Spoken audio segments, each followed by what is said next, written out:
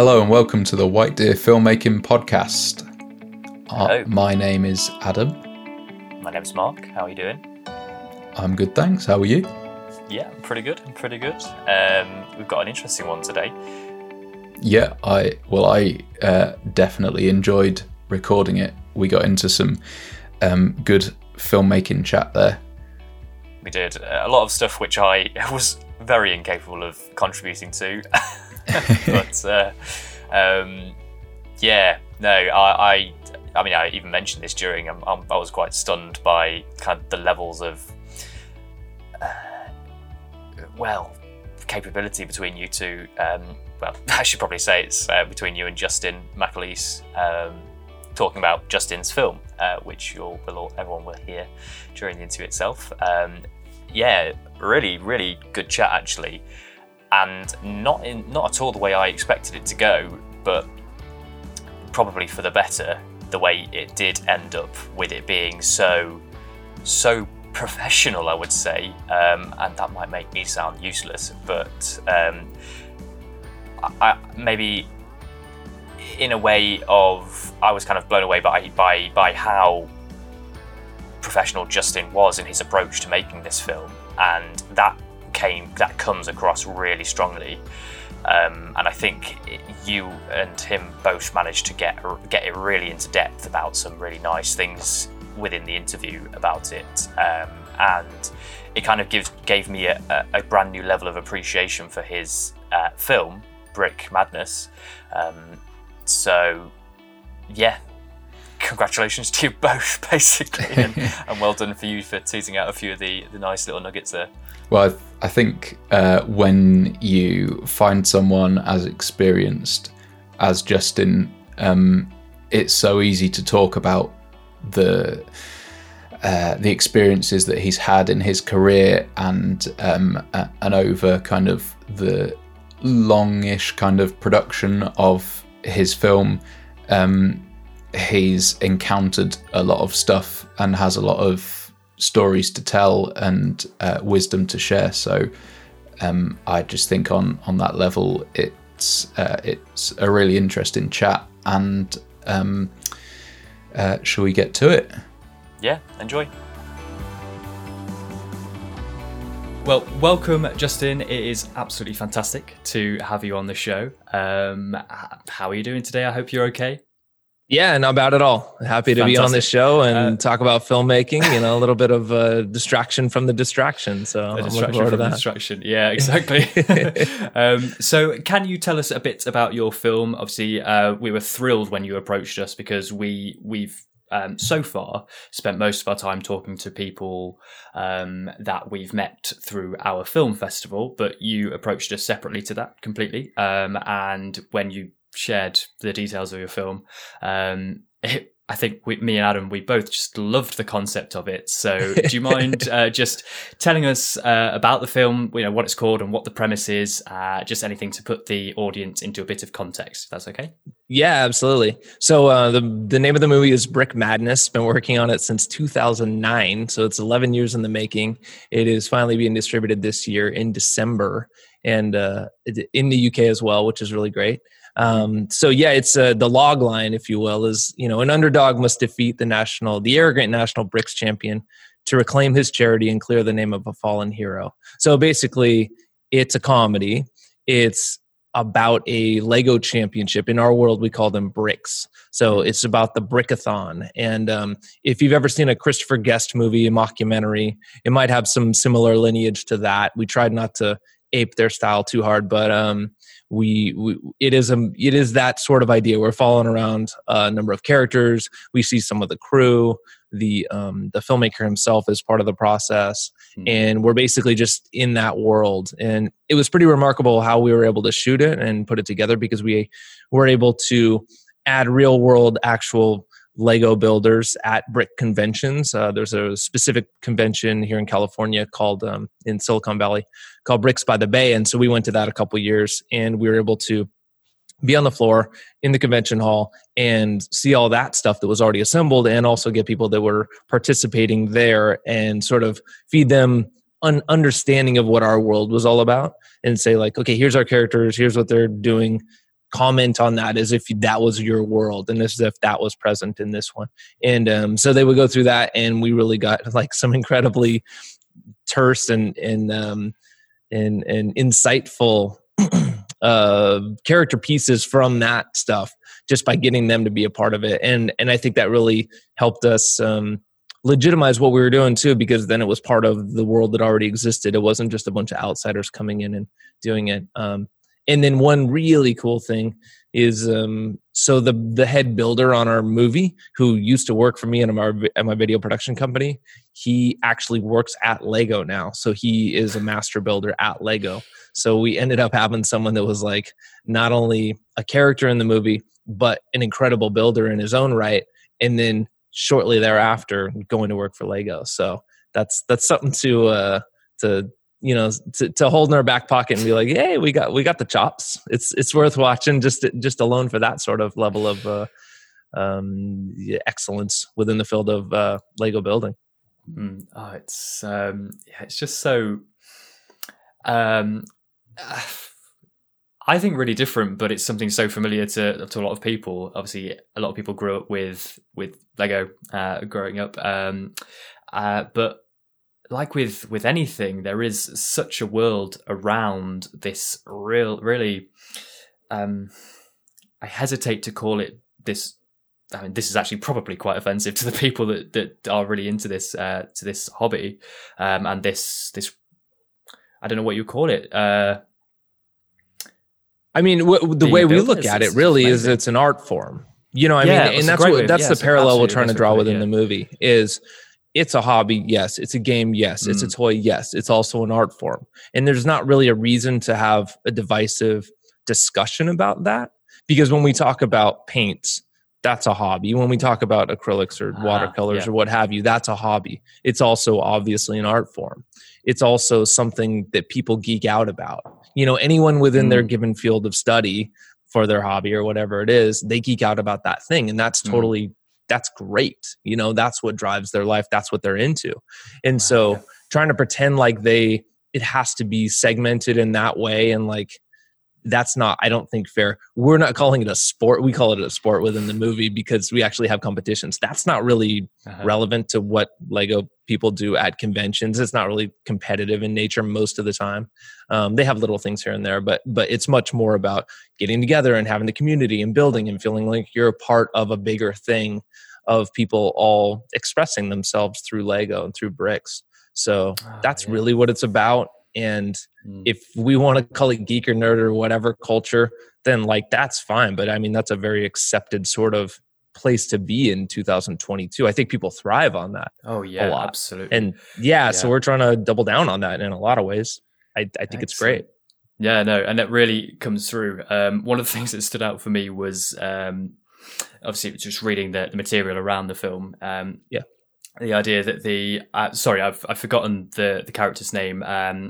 The former champion who is accused Lomax Grandaminian. His name is Max Grand within the movie. Yeah, exactly.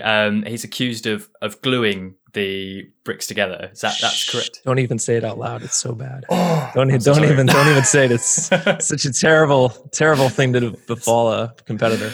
But it's such it's just so funny, and I think it immediately drags people into this world and how serious it is. But absolutely, it is an art form, and I just love seeing that put forward into film. It's so cool. It is a documentary of sorts, but also told humorously, and that's really cool. It grabs people's attention so much. It's great. We're trying to live within the world. We're trying to make it real too. We're trying to like follow the rules of where a camera actually could be, and like have reasons for them to be actually filming at the time that happens. I watched dozens of mockumentaries going into this, like full-length features, and some of them I just couldn't abide by the way that they were doing it. You know, people are walking into locked hotel rooms and the camera's already inside, and like that stuff just killed me. And so we went above and beyond to try to motivate everything that was happening. Some of it got cut within the movie. You're like, okay, we don't need that part. But like we did do it. We did the work, and that was really important to us to make it make sense, and not to have to not have a situation where anyone knew something that they shouldn't have known just to enable the story to happen. Interesting. Yeah. Yeah, no, that's a really interesting thing that you've mentioned. Obviously, sorry, Adam, I'll just finish that idea of making it as motivated as possible. I love that from a storyteller. It's so key, I think. Sorry, Adam. Over to you. I was just going to say, where did the kind of original idea and concept come from back in 2009? Well, it's one of those stupid situations where you're like on a real movie, and most of the people that participated in this, or a lot of them at least, were like, hey, we're going to do this thing and it's going to be great because this movie we're on right now is taking way too long. And so right after this is over, we should just get together and make our own movie, and it'll take like 2 weeks to shoot, and then we'll have a movie, and it'll before this one's even done. That didn't work out at all. That totally backfired. So it was really a genesis of wanting to make a simple, easy, quick to do thing. So who knows? It didn't work out that way. Here we are 11 years later, and we did get to do what we wanted, which was get a bunch of really funny people, really entertaining people together and have fun with our friends and make something that I think on screen that shows that. It shows that there's like a level of camaraderie and interest within this world, our world of filmmaking and comedy and that world of brick building. So hopefully that came across. But yeah, the reason we started it was not how we thought it was going to turn out. But no, not at all. Well, there's some really there's some laugh out loud moments in the teaser at least that we've seen, and yeah, I think it's. But it didn't feel kind of over the top or like it was trying too hard or something. I think comedy is really kind of it's not said too much how difficult it is to actually get comedy right and give it heart and give it meaning and everything. And so I think, well, how did you kind of make sure that you achieved that with the comedy in it? Yeah, I really appreciate it. I mean, that's something I've strived for my entire career, going back 20 years of trying to make stuff that doesn't try too hard, trying to be honest with the comedy and have it come from the right places. We're not trying to make fun of, this is a mockumentary. And sometimes I think people get caught up on the mock term as if it applies to the subject rather than applies to the idea of it being a documentary, a mock documentary, rather than a mock of the people in the documentary. So anyway, we were very vitally aware of that, of like not making fun of people unless we felt like we were in their own group to be able to do that. I can't make fun of your sister, but you can. That sort of situation, we were trying to be inside of that. But also, I'm just dry, in terms of the jokes I like and the way I like to do that stuff. And most of the other people that helped write and helped create it are as well. And so I tell people, like, don't ever sell a joke. Don't ever try to sell it. Like, let it be there. Let people come by that joke if they want. So that was one of the guiding forces. And just, what they say, anyone who's really good at comedy, not that I'm claiming we are or anything like that, but anyone who knows comedy knows that, like, you play it straight. You play it as if it's drama. It's just the lines and the situations that are funny. It's the way you sort of approach it shouldn't be any different than anything else. And that's one of our guiding forces for sure. Yeah, that reminds me, Adam, I don't know if you remember, we listened to a podcast recently, both me and Adam, about the comedian Matt Berry. I don't know if you know him at all, Justin. I don't know if I know Matt Berry. Is he over there or over here? He is. He's in America now. Yeah, but he does a lot of it in America. Okay. Yeah, he's on What We Do in the Shadows, the TV series. Yeah. The TV series I haven't seen. I watched the feature, but familiar with it for sure. But yeah, obviously, if you've seen the film, he plays one of the vampires in that concept and that mockumentary concept, and he says the exact same thing. About that idea of, even though it's comedy, we're not there to say jokes. These are characters that are as real as a drama character would be. It just so happens that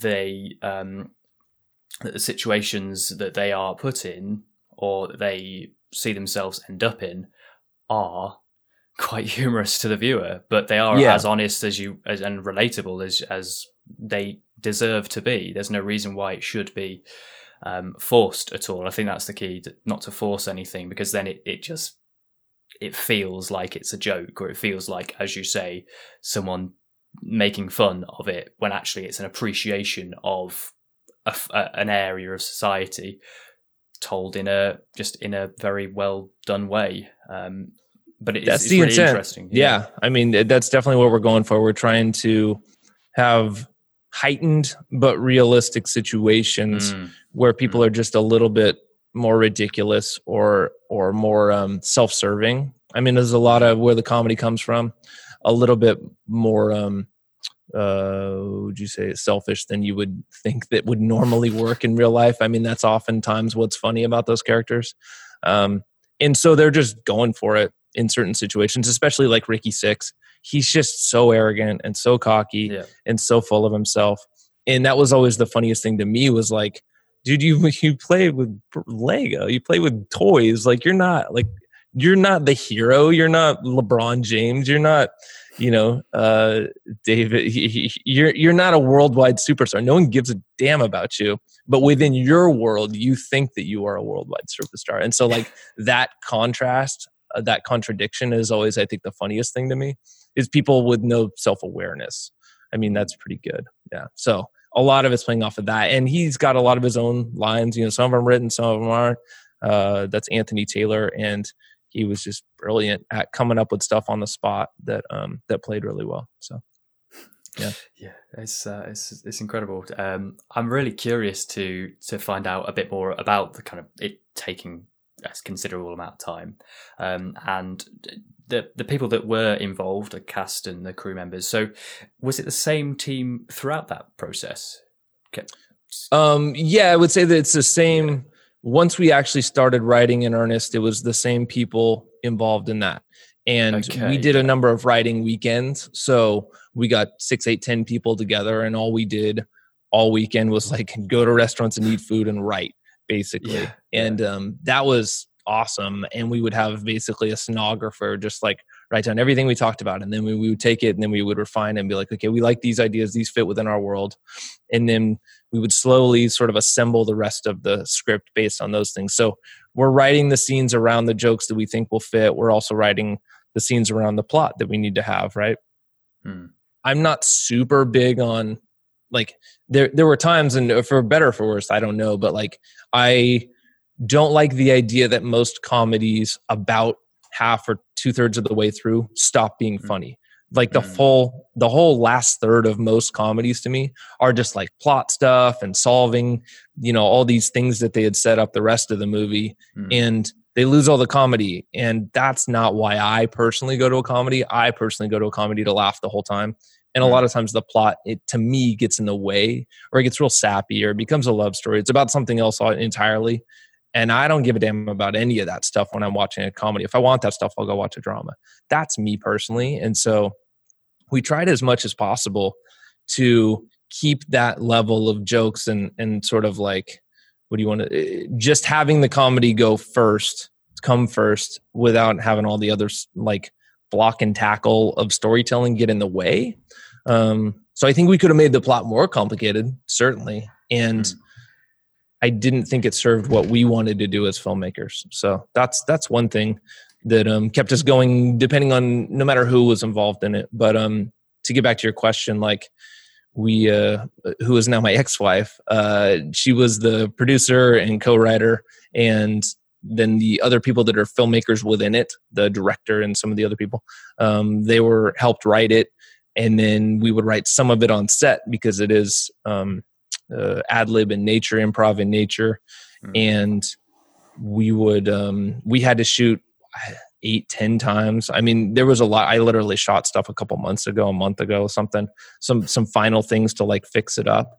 But we shot over the course of a number of years in drastically different situations. Like all the stuff that is at the convention on the convention floor, we shot at actual Lego conventions. Excuse me. And then we shot all the competition here in Fresno, totally different place. and we just tried to marry the two together to where they seemed like they were all the same situation. And then we shot other stuff that had nothing to do with that in totally different places, and that all sort of fits in there. So yeah, for one reason or another, we had to find ways to accomplish things that continuity wise in the real world don't make sense at all, but within the movie I think are totally fine. I don't think you'd ever think about it. So that's what filmmaking is, finding a way to get that stuff done. And hopefully the actors, I don't think there's any really situation where the actor's like, oh, that's clearly 3 years later, that guy looks different or anything like that. I think it's pretty well sorted out, but that was a possibility. So who knows? So did you shoot a bit and then edit a bit and then shoot a bit more and then edit a bit more? Was it kind of like production and post-production were kind of going on at the same time? Or did you definitely kind of wait till you had everything? No, I tried to do as much as I could. I did I guess 100% of the editing of the actual feature. So I was editing whenever I could. I have a video production company with my partner, Blake Barnett, and we're doing that full time. And so, it's one of those situations where you're like, I'm enabling myself to be a filmmaker on my own film because I have a video production company. I have all that stuff at my disposal, that experience, the people, all that stuff. But you're also doing your day job and then going back at night and doing the other job, which is the exact same thing. So sometimes that was rough for sure, just like motivation wise, even though it was a totally different project to work on and I loved working on it. It was just a lot. It's just a ton of stuff to do. So we shot, I tried to edit as much as I could whenever I had a chance. We had basically, I would say 99.9 of the script was figured out before we started shooting. So none of that stuff changed. It wasn't like we shot and then realized how the edit was working and then went back and changed stuff or reshot or did stuff like that. It wasn't any of that. It was like just waiting to the next time to where we could shoot again. But it was all predetermined, essentially, what we were going to do. We just had to wait to the time to do it or get more money to be able to do it, to be able to pay for it too. So that's cool how you didn't need to kind of adapt things and change things. I guess that's testament to the planning that went on in the early stages, that you weren't just kind of figuring it out as you go along. I guess though you're experienced in kind of commercial video production, so that comes from experience, that kind of stuff. How long have you been in video production?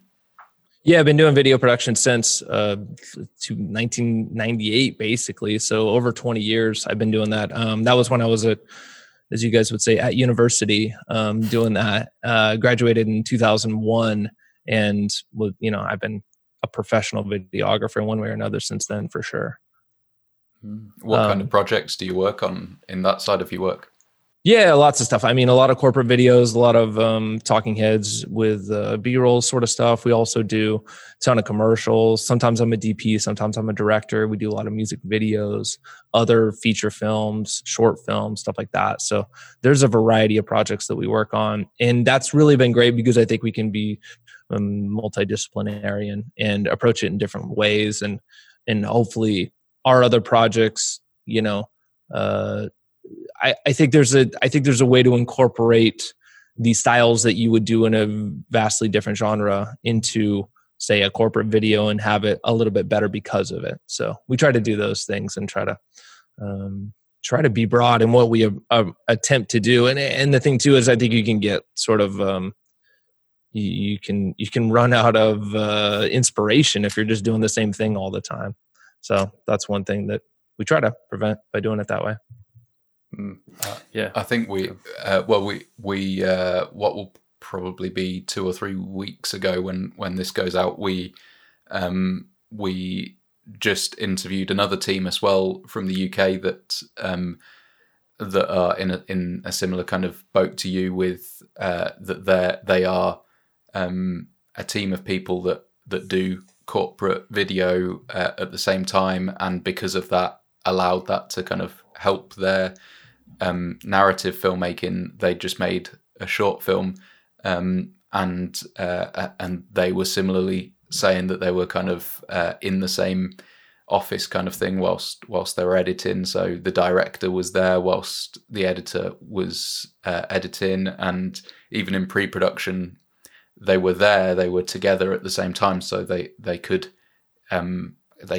just have a little conversation when something popped into their heads to kind of further the production. And I guess that's probably the kind of thing that you had as well, like going to the fact of you saying about it being a bit non-stop as well, that it's maybe a little hard to escape, but I guess that's the life of a filmmaker. But how's it kind of feel now that the 11 years have kind of come to a conclusion and the film is coming out?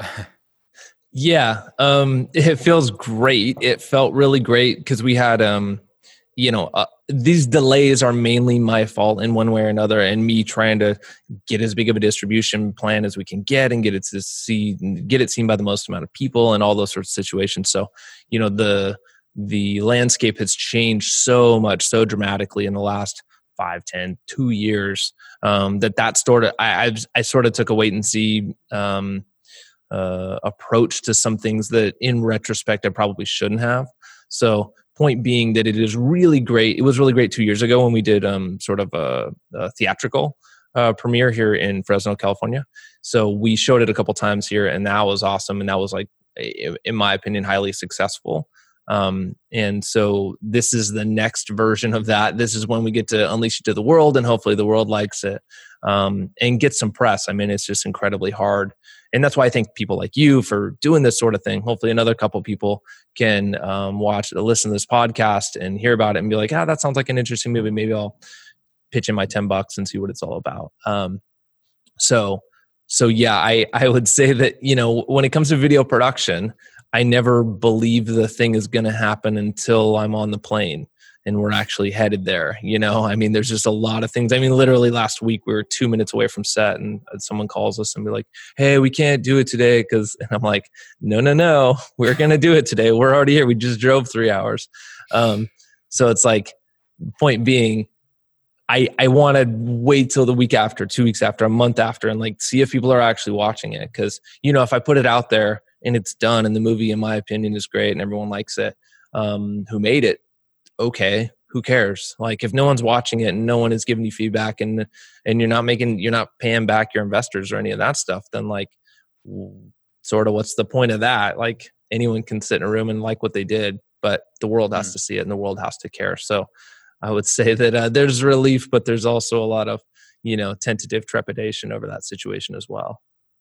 Yeah, I think you got to be at peace with the fact that you and the team like it, and that's one thing, and then bringing it out to everyone else, that's a complete other ball game, and you don't really have control over that as such, though. So I think that's a big debate in terms of actors, and I've definitely heard Matthew McConaughey saying his opinion on that kind of thing, that his involvement in the film is kind of on set, so he tries to take enjoyment from then and there kind of on set, and then after that it doesn't matter too much what happens to it, if it's a hit or if it's a flop, but there is thought to say that's Matthew McConaughey saying that, so he's not relying on a film being a success because his next one probably is going to be a big blockbuster. So it's a delicate thing at kind of this level of filmmaking, I think, where you're kind of like trying to get known and get your name out there and get onto the next project. Obviously, we all want this current one to be a success. So it's a delicate balance currently. There's absolutely some wisdom in that. I mean, I can't control what the audience does, obviously, and I shouldn't be basing what the value I got from the project off of how they respond to it. I think that's a fool's errand. I think more importantly, it's like putting it in its best light, having enough people have the opportunity to see it and like it, and doing the due diligence that I have to bring to the table to make sure that it's just marketed as much as it, within an inch of its life, like getting it out there. And then if people say it sucks, like, okay, It's not for you, no problem. Get it. I'll do better next time. That's totally fair. And, to speak to your point of what Matthew McConaughey would say, it's like, yeah, some of the most fulfilling moments of my life were on set making this movie and being there with all my friends and like problem solving and just making stuff that I really felt was just hilarious and heartfelt and important within that world, and something that was, really captured what we wanted to do. So yeah, I mean, at the end of the day, that's what you got, and that's what you walk home with. And you're like, we did a thing, and then eventually we put it on its best foot forward to be able to be a success in the marketplace, and that's all you can do. Yeah, and if people don't like it, that's what it is. It's fine. You don't make movies for other people. I mean, you can't. That's impossible. You can't make any art for other people. You have to make it for yourself. So as long as you did a good job of that, then that's pretty much all you can do. Can you talk about the distribution and where it's going currently, or are you not able to? Yeah. So Little Sister Entertainment is who we're going through, and that's a sort of an upstart distribution company, but they're doing a great job of getting that out there to outlets and being able to help it be a success. That's Jenica and Mark at Little Sister, and they had Jenica specifically had some other roles within the movie, I would say, while we were actually doing it. So that's great, and I'm super psyched about how that's working out in the partnership there. We are focusing on Prime. We're focusing on Amazon at this point and on DVD and Blu-ray sales. So we have being the type of movie it is, we have some really what I think are fun and exciting options to buy the movie on Blu-ray with, we call it the Brickmaster edition. So it has a variety of other, what you would think of as a loot crate or something like that. Other fun stuff that goes along with it. We have collector's cards for the characters that we made. We have some other like Lego-centric or brick-centric things that are within the movie that I think would be fun for anyone that's into that stuff. So we put together a really fun package in terms of that. We did, all the other, if you're going to buy a disc, then you're going to get the behind the scenes, and you're going to get some of the other making of stuff that we did as well. So that's really what we're focused on, is trying to get back to that. I personally too have a lot of problems with like the quality of streaming a lot of times, and sort of sync issues as you're watching it, or especially if you're watching a horror movie, it's like the blacks just don't hold up, and you see all this posterization, and you see a lot of macro blocking and all sorts of problems. And I think we've really taken 2 steps, one step forward, 2 steps back, and a lot of that stuff, and it sort of tears at me. The modern viewing experience of a streamed movie on a 240 hertz screen with the sharpening and contrast and all that stuff turned up, and everything is just the poster child of degradation, makes me sad. And that's what we have these days. So that's another area where we don't have control of with filmmakers to some extent, people's TVs. Do you find yourself going around to people's houses and trying to set their TVs up? Absolutely. As they should be. Without a doubt. I go on there and I'm like, I can fix this. This looks awful. Why? I don't, the first time I remember watching one of these things with the smooth motion turned on, and I'm like, why is Robert De Niro so bad in Raging Bull now? He used to be really good at this, and now he sucks. What's going on? And it's just this is weird. I'm like, I knew what the problem was. It's set up like a soap opera, and it's weird. It makes acting worse to me. And I know other people probably don't see it that sort of life and death situation, but it just kills me how that stuff's set up. So yeah, but people will be watching this stuff on a phone, hopefully. So at least I didn't make a crazy blockbuster with $1 billion put into CG and then everyone's watching it on a postage stamp. That would maybe be even worse. Well, that's somewhat the good thing about comedy, I guess, that it translates in a number of different ways, and even through the audio, you might manage to get someone's interest whilst they're scrolling through Facebook or whatever, whilst watching it. On the worst case scenario, you might just pique their interest a little bit and get their attention. I think I was watching the trailer, and like I said before, was laughing out loud. So I think it will pull people away from their other devices and make people watch, kind of fully watch the film. I think it seems good enough to me like that, and I'll definitely be tuning in. Yeah, I hope so. I mean, that's if you can get a few jokes in there and get people to laugh, then that's really all we're going for. In terms of hooking them in the first place, it would be hard if you had a movie that was like 99% of the sort of appeal of it was visual and you're trying to market today. That'd be a really tough thing. And then you're also competing against, the Marvels of the world and the huge production companies in the world that can do that. They have more money. They can do that stuff better than you can. What I think, what I love about this process and about comedy specifically is like, you can have $1 billion and it doesn't make something funnier. There is no direct correlation between those things. And I actually think it's probably an inverse correlation in most cases, which is the opposite of, say, an action movie or a sci-fi epic or something like that. The more money you have, the better it's going to be probably, or at least the more opportunity you have to be better if the story is there. Comedy's not like that. So in my opinion, the people that ended up being in this movie, like, I wouldn't trade them for any other actors in the world. Like, I think that they did the best job. If I could hire every other actor that anyone's seen in the comedies that sort of run the Hollywood machine of that stuff, I wouldn't do it. The people that are in this movie, I think, are better than those people would be at those specific roles. So, and they were written for them. I mean, that's part of it too. But like, I'm just enormously grateful to have that sort of situation and feel like this isn't the poor man's version of something. Like, this is the thing that it's supposed to be, at least in terms of, what we got out of the comedy of those people and the lines that they came up with on set and the improv and all that sort of stuff. I stand by that. So that makes me very happy when I'm watching it. My personal performance in the movie notwithstanding, I'm sure there's plenty of people that could have done a better job than me. But aside from that, I don't know. I like it. I think, when I was at uni, some of the first films that I made were comedies, and I just remember making them on the worst cameras out there, the cameras that they give you kind of in the first year. They're willing to trust you with, and probably for good reason as well, because we weren't very good with them. But you've just made me think, like, now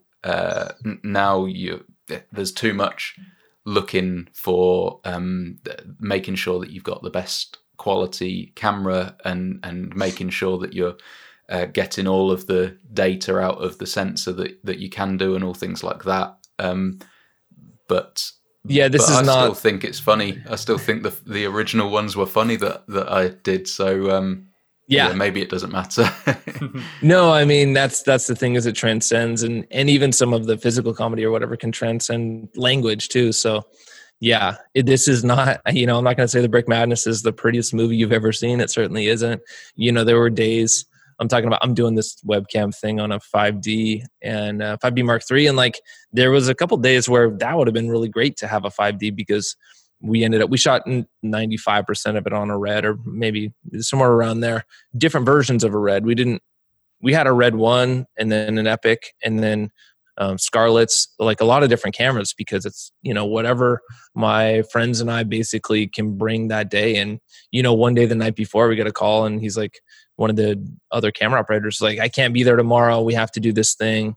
And I'm like, okay, well, we're shooting it with the 7D. Like, this is a big day. We got a lot of people there. There's nothing else we can do. So, I'm intercutting some Canon 7D footage, which, if anyone knows, like, sort of the history of this stuff, like, that's not something I wanted to intercut with an Epic if I didn't have to. But there we are, and that's what's in the movie. And, we had to get it done. So we did it. And I think hopefully I did a good enough job of sort of fixing the color on that sort of situation, because I was the colorist as well. But, there's things that I wish were a little prettier. But what difference does that make to how funny it is? In most situations, I don't think it does. So we did the best we could in that situation, but I don't think the comedy ever suffered, and that's all that really matters. Or the story. Were there any? Yeah, I agree. Were there any hoops to jump through with getting it onto Amazon in terms of the quality of your footage? Because I think that's becoming a bigger thing that especially Netflix have their cameras that they say that you can use and everything. Yeah, because we're 1080, and maybe because it's a documentary in nature, and it's not a documentary, but maybe that helps a little bit. It's been smooth sailing so far. I think if you're trying to get an original thing on Netflix that is a narrative, you definitely have to have all the 4K, and you have to, there's a number of specifications you have to live up to. And we weren't in a position to do that anyway. Granted, I thought this was going to be out 7-8 years ago. So none of that stuff was even on the horizon yet. And we were using the resolution to be able to punch in and get 2 shots out of the same shot a lot of times. So that sort of thing just like was built into the approach to where having everything be a pristine 4K file output ready to go. Like I said, the 7D doesn't even shoot 4K. So like, what are you going to do? That stuff changes so rapidly, and it's such a different world that we live in now in terms of technology that, I think anything that was done 5 years before becomes a relic in one way or another. At least that's what Netflix is kind of saying. There's plenty of fantastic films shot 10 years ago that technically don't have a right to be on Netflix, which is crazy. Some of Fincher's movies, if you want to take, Benjamin Button wouldn't, Zodiac wouldn't, those were shot on 1080 cameras. None of the original none of the reboot Star Wars would have been able to do it. Those are all shot on 1080. So it's like that stuff wouldn't exist on Netflix today. So yeah, it's a weird time we are in, technologically speaking. Yeah, I think it's it'll be interesting to see like whether maybe the next thing that you work on or the next thing that we work on, if we try and get something towards Netflix, if that will impact on all those kind of things, because like if you're intending it to go on Netflix, there's a fairly high like barrier to or cost to entry now. So I don't know whether maybe more smaller budget films will end up going the direction of Amazon if they become the kind of the place that's a bit more forgiving to just films that have good ideas but maybe couldn't afford a big expensive camera. Yeah, or in my case, they were just made before, with certain considerations done for that reason. I mean, I'd certainly, obviously I'm biased, but I don't think that's a reason to disqualify something. I get where Netflix is coming from. I'm not complaining about that. We didn't get on Netflix because Netflix does what they do, and they have their own sort of internal stuff that most of the funding is coming from that for most of their stuff, and they're just looking for different things. So, I'm certainly not sore about that. It would have been great. And we tried, but, so you get on Amazon and you give people the opportunity to decide for themselves whether that matters within the scope of a project like this or not. And I would say that 99% of people don't give a damn at all, about that stuff. Are they funny? Is it funny? Do they like the characters? Did it have a fun, happy ending of some sort? Did things work out the way that they wanted to? And did they feel like it was worth their $10, $15, whatever they do? Or, waited and then they streamed it for free, maybe eventually. And I would say that, yeah, hopefully people feel that way about the movie, and that's all I can offer, really. Yeah, well, hopefully there's a place. I think there should be a place for projects of all different scales and shapes and sizes within the streaming world. Hopefully that's the case in the future. Have you got anything else that you're working on in the future? What's coming up for you after you get this out? Yeah, so the next big thing, which is shortly thereafter, is a documentary that we've been making for the last couple of years. It's called Better, and it's about eating, thinking, living better. And it's primarily about diabetes, so diabetes and obesity, and how much of a scourge of the whole Americas that is, and how that's affecting us and the population. I mean, it's the number one epidemic we've ever faced. I mean, sort of even notwithstanding coronavirus, is, people are dying of that. They're being fed terrible information from the government and from, pop culture, just our mutual understanding of what foods are good to eat and how to live a healthy lifestyle in terms of that. And so we talked to 5 Harvard doctors. We talked to 25 people who'd been on these journeys, and tried to identify, not identify what the best foods were. I mean, we had done a lot of that. That foundation was already there for our understanding of it, but just hearing their stories and understanding sort of the nuts and bolts of that situation. So that's coming out in January. That's going to be a big deal. And I'm really looking forward to that changing lives in an entirely different way than Brick Madness would. That's not as funny. Brick Madness is definitely funnier than better. So I got that going for me. But that's it. That's an important project. You've got both. Then you've got the serious documentary and then the mockumentary. Yes. Where's the documentary coming out? That will be on streaming stuff as well, and that'll be mainly iTunes is our first push, and then we'll be on Amazon, and then we'll be on the 50 other miscellaneous ways you can get movies these days. Yeah, and selling DVDs and everything. That goes. It's part of. It's a project through sanesolution.com, which is a thing started by Jonathan Baylor and some other people, and he's the sort of key to he's the linchpin of the movies, New York Best Time selling author and all that. And so, he was the one I was working with the whole time to bring this to bear, to have it be important in the world and in people's lives, hopefully. But yeah, January will be available ever. Bettermovie.com, and then Brick Madness is brickmadness.com or brickmadnessmovie.com. That's the way to get involved in all that stuff and hopefully get a chance to watch it. Excellent. Yeah, do you have any social media yourself that you want to kind of promote other than those? You could hit me up on @JustinMakesMovies on Instagram. I'm on there a bit of the time, more on Facebook and all that. You can look me up, Justin McAleece. I'm pretty much the only one in the world, as far as I can tell, with my actual spelling of my last name. So yeah, that's that.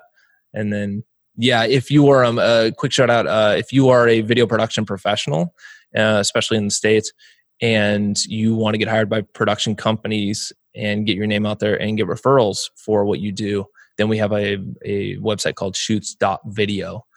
That's shoots.video. And that is a great place to go put your reel, put your experience, put your gear, that sort of stuff. That's how we hire as a video production company. And that's how other video production companies and agencies are hiring. So that's another thing we're working on. Yeah. Awesome. Busy. Wow. Lots of projects on go. Oh, fantastic. No, it's great to see. Really good to see. Sorry, I haven't said that much, but I've just been fascinated listening to the conversation that you two have been having. It's, really nice to dip into the technical side of things and really insightful. I personally, it's not within my skill set to consider the as you say, the darkness in horror movies, for example. It just, but I think it emphasizes the point that for most viewers who maybe are just there for the story or the comedy aspects, they don't see it, but it is a crucial part of the process. And I think, as you quite rightly pointed out, it is a loss that we are facing today in the era of streaming. But as people, it's like give and take. Yeah, I mean, we have more access, which is great, and we have more access to stuff that's hobbled. Yeah. But it is what it is. It is what it is. And we have to be the ones that care. Yeah, right. Somebody has to care. The people screaming in the dark at something that no one gives a damn about. Yeah, that's one of those screaming at not the situations. monster. Yeah. Well, thank you so much, Justin. It's been a pleasure speaking to you, and all the best with Brick Madness. I can't wait to watch it. I think the same for you, Adam. The trailer hooked us instantly, so we are very excited. So keep us informed, and we'll then share that information out to everyone else. So thank you very much. I'm very grateful to be on the show. Yeah, I'm so glad you guys dug the trailer and wanted to get me on here. And yeah, let me talk about it a little bit, because it's something that's near and dear to my heart. Obviously, I've spent more time on that than just about anything in my life. It's like half of my adult life was spent on that movie. So here we go. And what's next? Switching things up. Oh, that's awesome. Great. Yeah, really good to speak to you. Okay, so that was our interview with Justin McAleece, talking about his film Brick Madness and his experiences with it. Really enjoyed that. As I said in the introduction, really, really nice little bits of information which I think make his experience really educational, let's put it that way. And I was just really enthralled when listening to you two speak about certain things. So yeah, I really like that one. And we're looking forward to actually seeing the film as well when it gets onto Amazon. Yeah. Absolutely. Yeah, that'll be really cool. And I actually love Lego. I don't know if that came across enough. Maybe it didn't. I really like it. I've never got into the same kind of things as shown in the film, but I have a very fond appreciation of it and that kind of creative level. So, and I love the kind of the way that it's been portrayed by Justin. So, yeah, really excited. We are looking for more guests, and we have been approached by people like Justin and been thoroughly astounded and surprised by the amount of really good bits of information that people can provide us about filmmaking from massively different walks of life and experiences and locations as well. So if you are interested, please get in contact with us. We'll give you a few more details in a second, but yes, get in contact with us. We'd love to have a chat with you. You can get through to us on matchmaker.fm, or you can contact us on podcast at whitedeerfest.co.uk. All the details are on our on our main website, which is www.whitedeerfest.co.uk. And we've got all the social medias as well. Got all the social Instagram, medias. Exactly, yeah. Facebook. Yeah. We do have Twitter. We don't use it as much at the minute, but we do have it. You can contact us on there, but probably Facebook and Instagram are the best ones.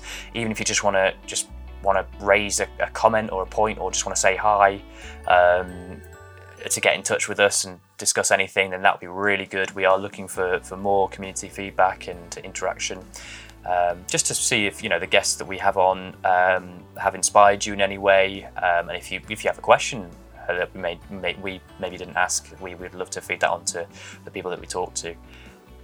Yeah. Anything else from you, Adam? No, other than just check out all of Justin's stuff on the links in the description and on our website. So that's all good stuff, and we'll see you next time. Bye-bye.